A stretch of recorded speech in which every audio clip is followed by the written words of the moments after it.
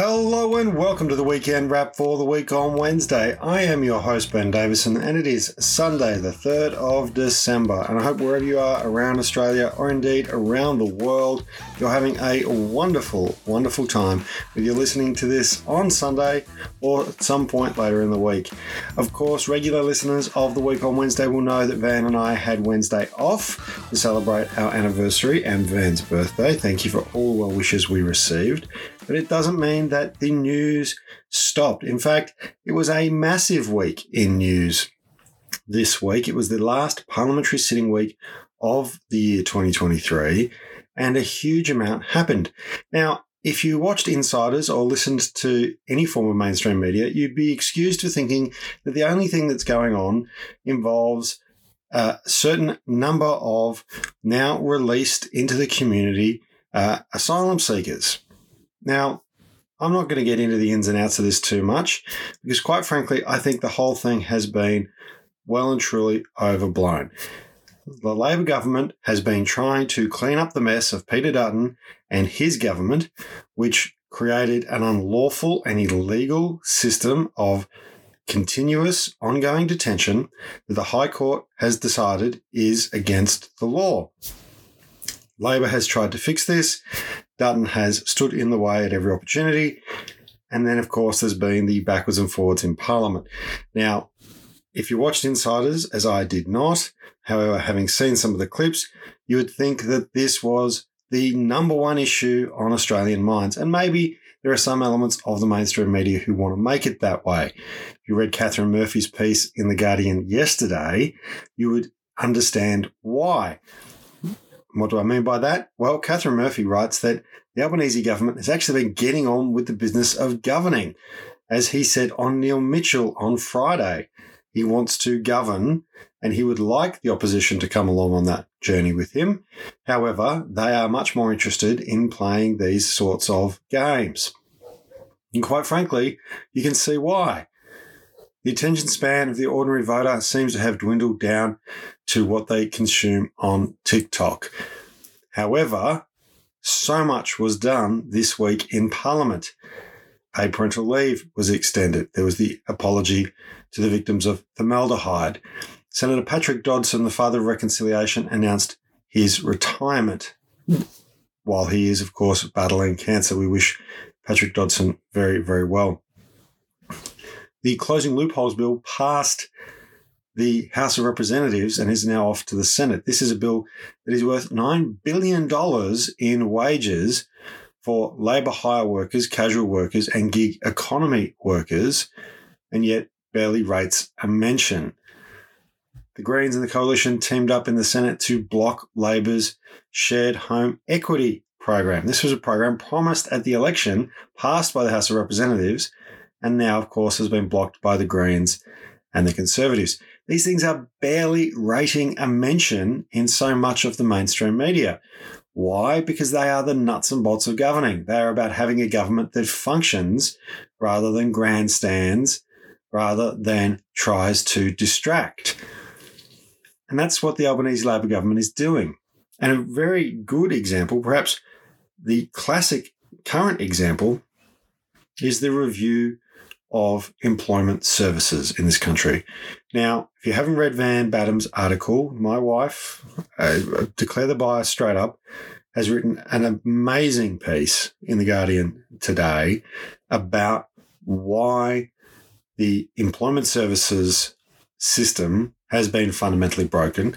Anyone who has been unemployed at any time in the last 30 years will know this, that it is not a system designed to help people get into work.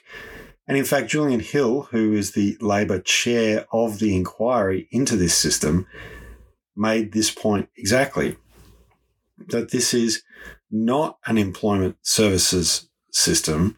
It is a payments management system. That's what it has become. 70% of people in the system have had their payments suspended at some point during a face-to-face discussion. That is unbelievably high, unnecessarily high. Now, what does it mean? How does it come about? Why are we in the situation we're in? Well, as someone whose mum once worked for the Commonwealth Employment Service, the CES as it was known then, before being redeployed to Centrelink once the CES was privatised, this has come about because of the Howard government's obsession with neoliberal Friedmanite ideology, that somehow or another the market would simply solve all the problems of the world. And the more competitive, the more competition you instilled into the market, the more outcomes, the better outcomes would be. This report makes very clear that that's simply not the case. And if you've been to any regional centre in Australia, you can go to Ballarat, for example, where I'm from, you will find employment service providers on almost every street corner, and yet still somehow or another there are labour shortages. There are hundreds of thousands of Australians who want work, who are desperately looking for work, and yet somehow or another these employment service providers are not placing them into employment. One of the organisations I'm involved with does place people into employment, does work with employers to put apprentices and trainees into jobs. And I can tell you every single week, we have dozens of roles, and yet no employment service providers are working collaboratively with the TAFE, with us, with anyone really. They are simply going through the motions, ticking the boxes and getting paid the money. And I don't blame the staff in these organisations. I blame the owners and the shareholders. The staff have turnover rates of around 40%. They are kept to incredibly tight and highly structured frameworks that they're not allowed to deviate from. These are not systems designed to help people. Of course, Julian Hill, the Labor chair of the committee, has suggested the establishment of Employment Services Australia within the Department of Employment and Workplace Relations to actually help people find work, to use the Jobs and Skills Australia regional labour market data and have regional advisory boards of local governments, employers and service leaders to connect people to employment. Having a regulator, the Employment Services Quality Commission, actually have oversight of how employment services function and make sure they are delivering employment. When you're talking about a situation where something like 7% of people get some form of employment out of the employment services program that costs $9.5 billion a year, clearly the system isn't working. Having a focus on entry-level job opportunities. Also, having job coaching services, having different levels of support, tailoring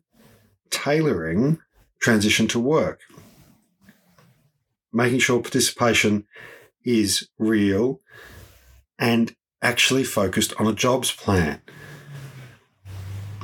One of the big issues people have with the current system is, of course, the Work for the Dole program. I have strongly advocated against the current Work for the Dole arrangements to the point of trying to ensure its abolishment at an organisational level and at a policy level. And what's good about this is that it recognises that individual participation and mutuality should not be one-sided. In fact, it goes against the very nature of mutuality to suggest that it is only a burden on one party. Of course, there does need to be some mechanisms to encourage people, to assist people, to give people a plan so that people can access the services they need, and that those services should be tailored. They may be counselling services. They may be drug and alcohol services. There may be additional transport needs. There may be training needs. There may be educational needs. What they're unlikely to be is providing people who have a master's degree in CV writing, helping people who have qualifications in, say, social work get experience as a gardener. There is lots of skills matching that can be done based on the individual, based on the labour market in which they live. So much more could be done rather than a simple tick and flick box process. And why? Why have we got the system that we have? Well, as Van points out in her article, there is still a narrative around dole bludgers. There is still a narrative around the wannabe aristocrat who wishes to laze around all day on the public purse playing the lute. And quite frankly, and the lute reference, by the way, is directly from Van's article. I thought that was quite cute. We have to break down this mentality because it's not real. And spending $9.5 billion on a punitive system based on a economic theory that the last 3 decades has proven does not work is the epitome of waste. And we're not just wasting the money in pursuit of some kind of neoliberal trickle-down fantastical ideology. We're not just wasting $9.5 billion. We're wasting lives. We're wasting the potential of our citizens. We're wasting the opportunity for people to actively participate in our commonwealth. And it is bizarre that at a time when we have such huge skill shortages, such need for workers, that 500,000 people have been using this privatised system for over a year. 50,000 have been on the books for 10 years. This is an incredible waste. A waste of money, a waste of time, a waste of people. And to think that we would allow this to continue simply because this is the system that was established, that somehow or another this neoliberal fantasy will come good in the next couple of years, it is absolutely ridiculous. As Van points out in her article, these quote-unquote employment service providers spend 50% of their time not helping people, but just facilitating their own operations. The irony of the current system is that it is essentially a make-work system at a profit for private providers. Regular listeners of the show will have heard Van and I talk about Keynesianism, neo-Keynesianism, and occasionally have heard Van talk about the idea that under a Keynesian model, when you need to create employment, you might have people dig holes and have other people fill them just in order to keep employment ticking over. Well, for the last 30 plus years, in effect, what we've had is a very perverse version of that in the employment services quote-unquote market, where you've had $9.5 billion a year going to private providers who are essentially using other Australians as busy work and make work.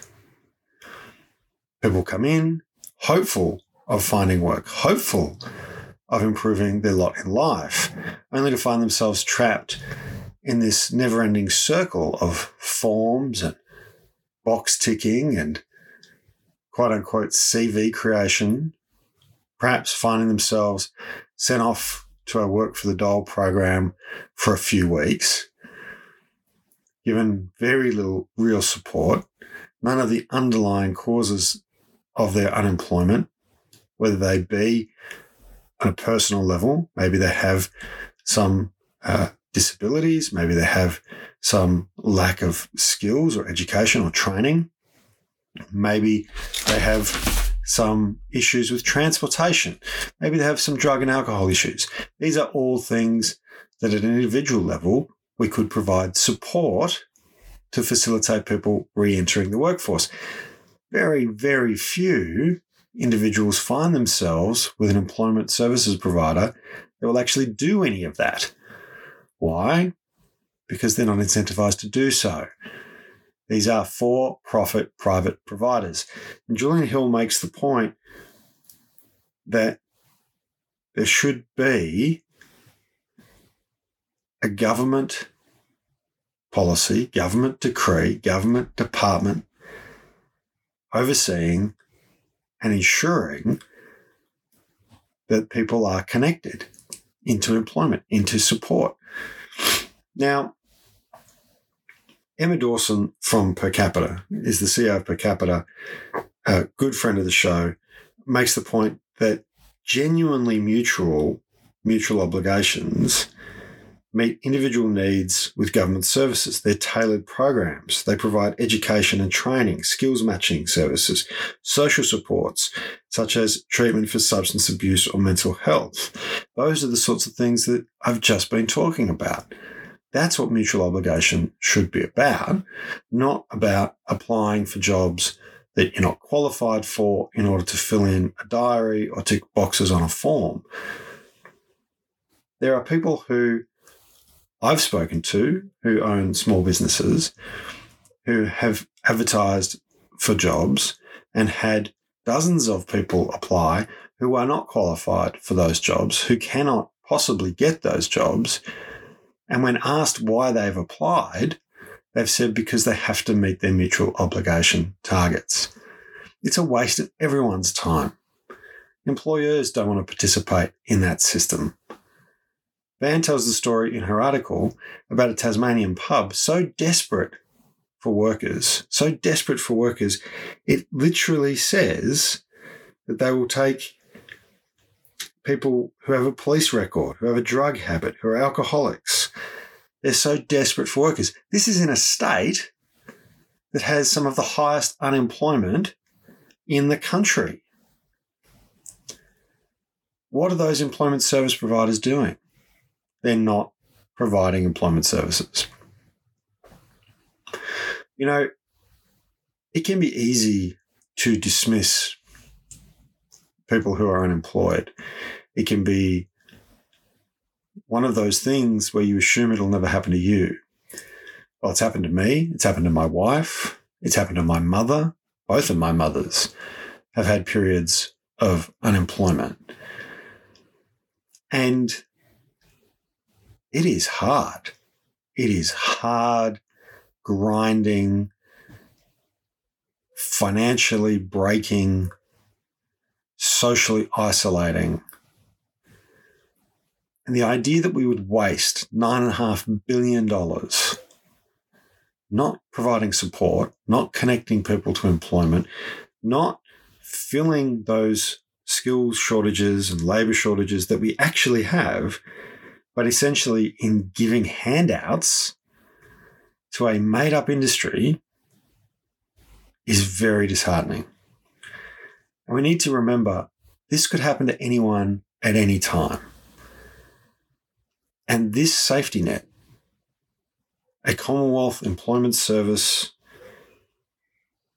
a properly funded, properly supported, genuinely mutual policy framework, an Employment Services Australia entity whose job it is to actually get people into employment, is fundamental to breaking down the tragedy that can be unemployment. And I know people will say things online and there'll be lots of criticism, both of this report and people who are unemployed. And there's lots of good headlines to be made demonising the unemployed, demonising genuine attempts to resolve structural unemployment. But we need to be really, really clear here. I have heard economists say we need more unemployment. I have seen the Reserve Bank minutes that suggest there will be a quote-unquote softening of the labour market, which will be good for the economy. what Julian Hill's report demonstrates, what the Labor government's attempts around the employment policy, around better parental leave, around closing the loopholes, is to recenter employment and the opportunity of employment in our nation's economy. And actually saying government has a role to play here, that the neoliberal model where government essentially is responsible for defence, maybe some infrastructure spending, reducing and cutting taxes, and punishing those who don't participate in society in the way that the majority of the society wants them to participate, that model is done. That is over with. It had 30, 40 years maybe of run, and it has failed.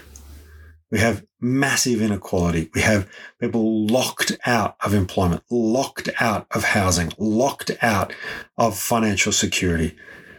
And the big systemic changes, Medicare, superannuation, were eroded during part of that time.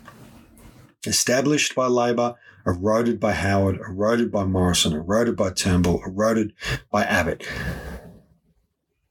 Now, this is a huge step in the right direction. And I know there are some people who have been locked into the privatised, quote-unquote, employment services system who will see the words mutual obligation and they will be reminded of the trauma that they have experienced under the current system. But I urge people to look at the detail. Julian Hill's done a really good chair's summary of the report. It's been quite a long process, this inquiry. And the summary makes it very clear. Van's article makes it very clear. And Emma Dawson makes it very clear that mutual obligations, as they currently exist, will not exist in the future. The work for the dole, as it currently exists, will not exist in the future if Labor is able to get this stuff through Parliament. Because keep in mind, the Liberals have already put in a dissenting report. The Liberal Party, the coalition, has already said they believe putting everybody on work for the dole, essentially using some form of punitive system, is the answer. Continuing the punitive system, continuing the outsourced, privatised, for-profit model, which is about ticking boxes and locking people into a cycle of poverty, that's okay. Wasting money, wasting time, wasting people's lives, that's fine. And it brings me back to what I started today's episode talking about. Reform is hard. It is detailed. The work that Labor ministers and committee chairs and policy people are doing is difficult. Often it's not sexy. Often it is highly detailed. And the language around it can be difficult to consume. And sometimes the language around it changes the definitions of what it is. Mutual obligations will continue to exist. What mutual obligations are will change. These points of difference, these points of detail, are much more difficult to sell than simply saying Labor has failed on border security or Labor has failed to address the cost of living. It's very easy to attack. And Peter Dutton's not bad at it. But we have to remember, Labor's fixing the mess that Peter Dutton created when he was in charge of border security, when he was in charge of the immigration system. Labor's fixing the mess that was created and made worse, first by Howard and then by Morrison when it comes to employment services. Labor's fixing the mess that Michaelia Cash created of our industrial relations system, which simply ignored the gig economy, ignored labour hire, ignored the fact that casuals were no longer getting a genuine 25% loading because of the way companies had structured their arrangements. Labor's having to fix a lot of these things, and he's doing so with a future focus. Julian Hill's work in the Commonwealth Employment Services space is actually quite remarkable, and it will get very little positive mainstream media coverage because it's not sexy to talk about the unemployed. It's not the sort of thing that Insiders wants to talk about. Insiders wants to talk about who said what in Parliament, who was slagging off who, was it the right thing to do, does it move the dial? You know what moves the dial? Fixing the structural inequalities that keep people locked in poverty. Having housing policies that allow people to have a home. There's a whole episode I'm sure Van and I will talk about at some stage, the Greens voting with the coalition to stop the shared home equity program. One of the things that I like about Labor, and it sounds a bit weird, is that nobody gets everything they want, but everybody gets more than they would under the coalition, except for the very wealthiest and the already powerful.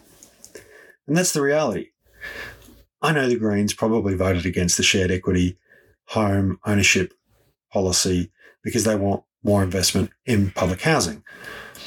Labor has put in record levels of investment into public and social housing. And of course, it'll never be enough.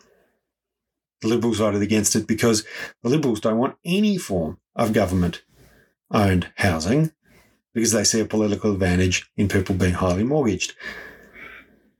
Labor governs. This is why we end up voting for Labor governments, because Labor has policy that is about improving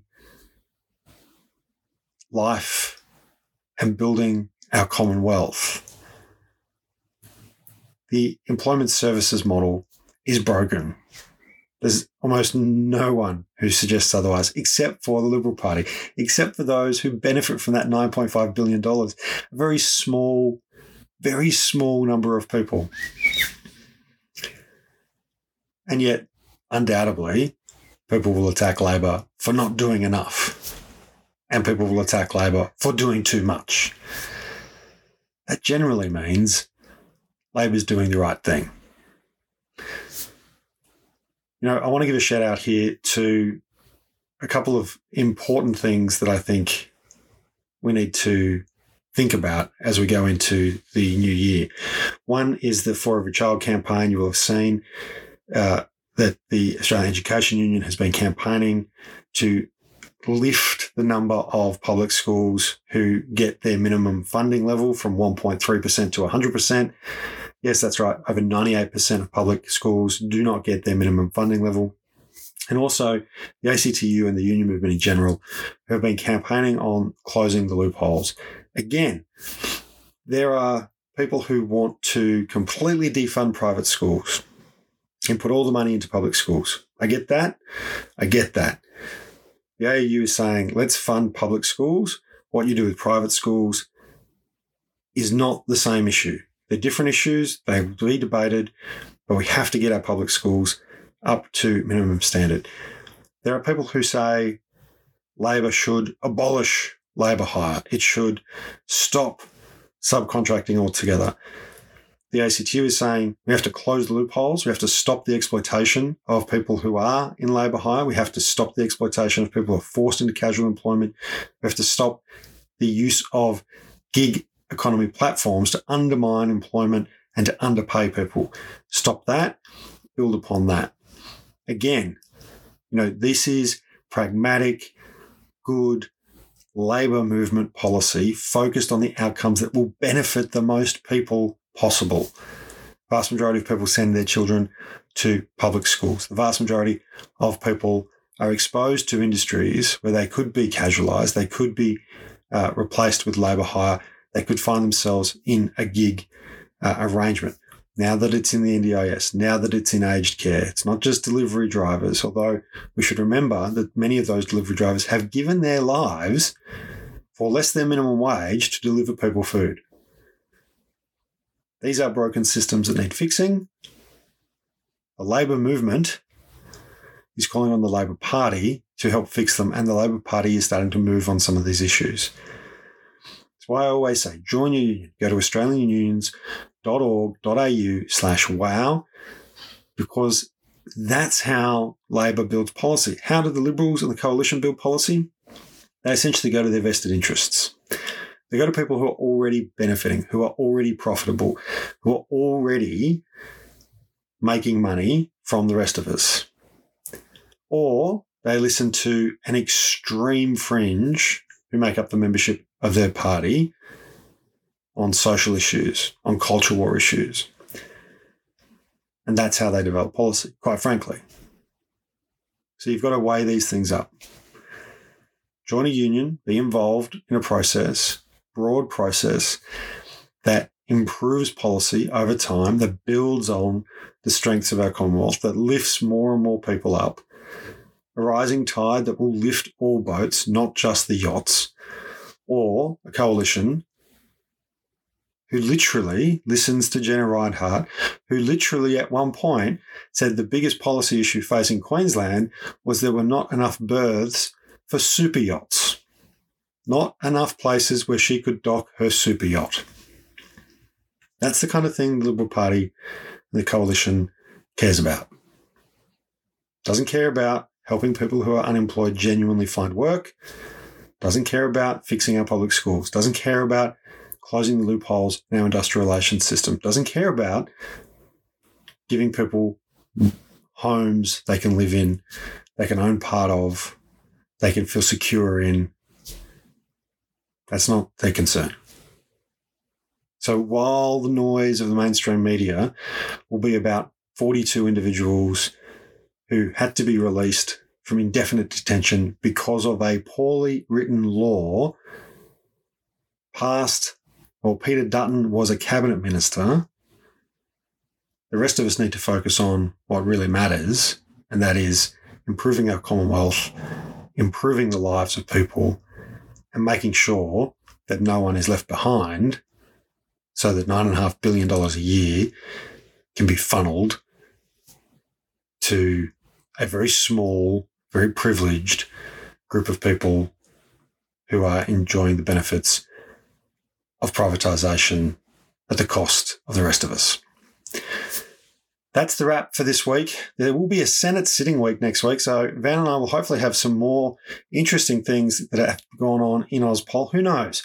Maybe the Senate will surprise us and actually do something when it comes to housing. Maybe they will pass closing the loopholes, although I doubt it next week. Let's wait and see. Of course, you can get involved in that campaign through the Australian Union's website as well. Don't forget to check out foreverychild.au if you want to make sure that Albo understands the importance of public education. You can send him a postcard there. More than 70,000 postcards have already been sent. Nearly 100,000 people have signed on to the campaign in some way, shape or form. So much we can do together.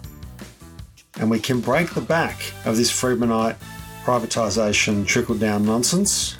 Julian Hill has shown us why it's important that we make our way towards the light on the hill and we keep on keeping on. Until Wednesday, remember, be kind to yourself and to each other.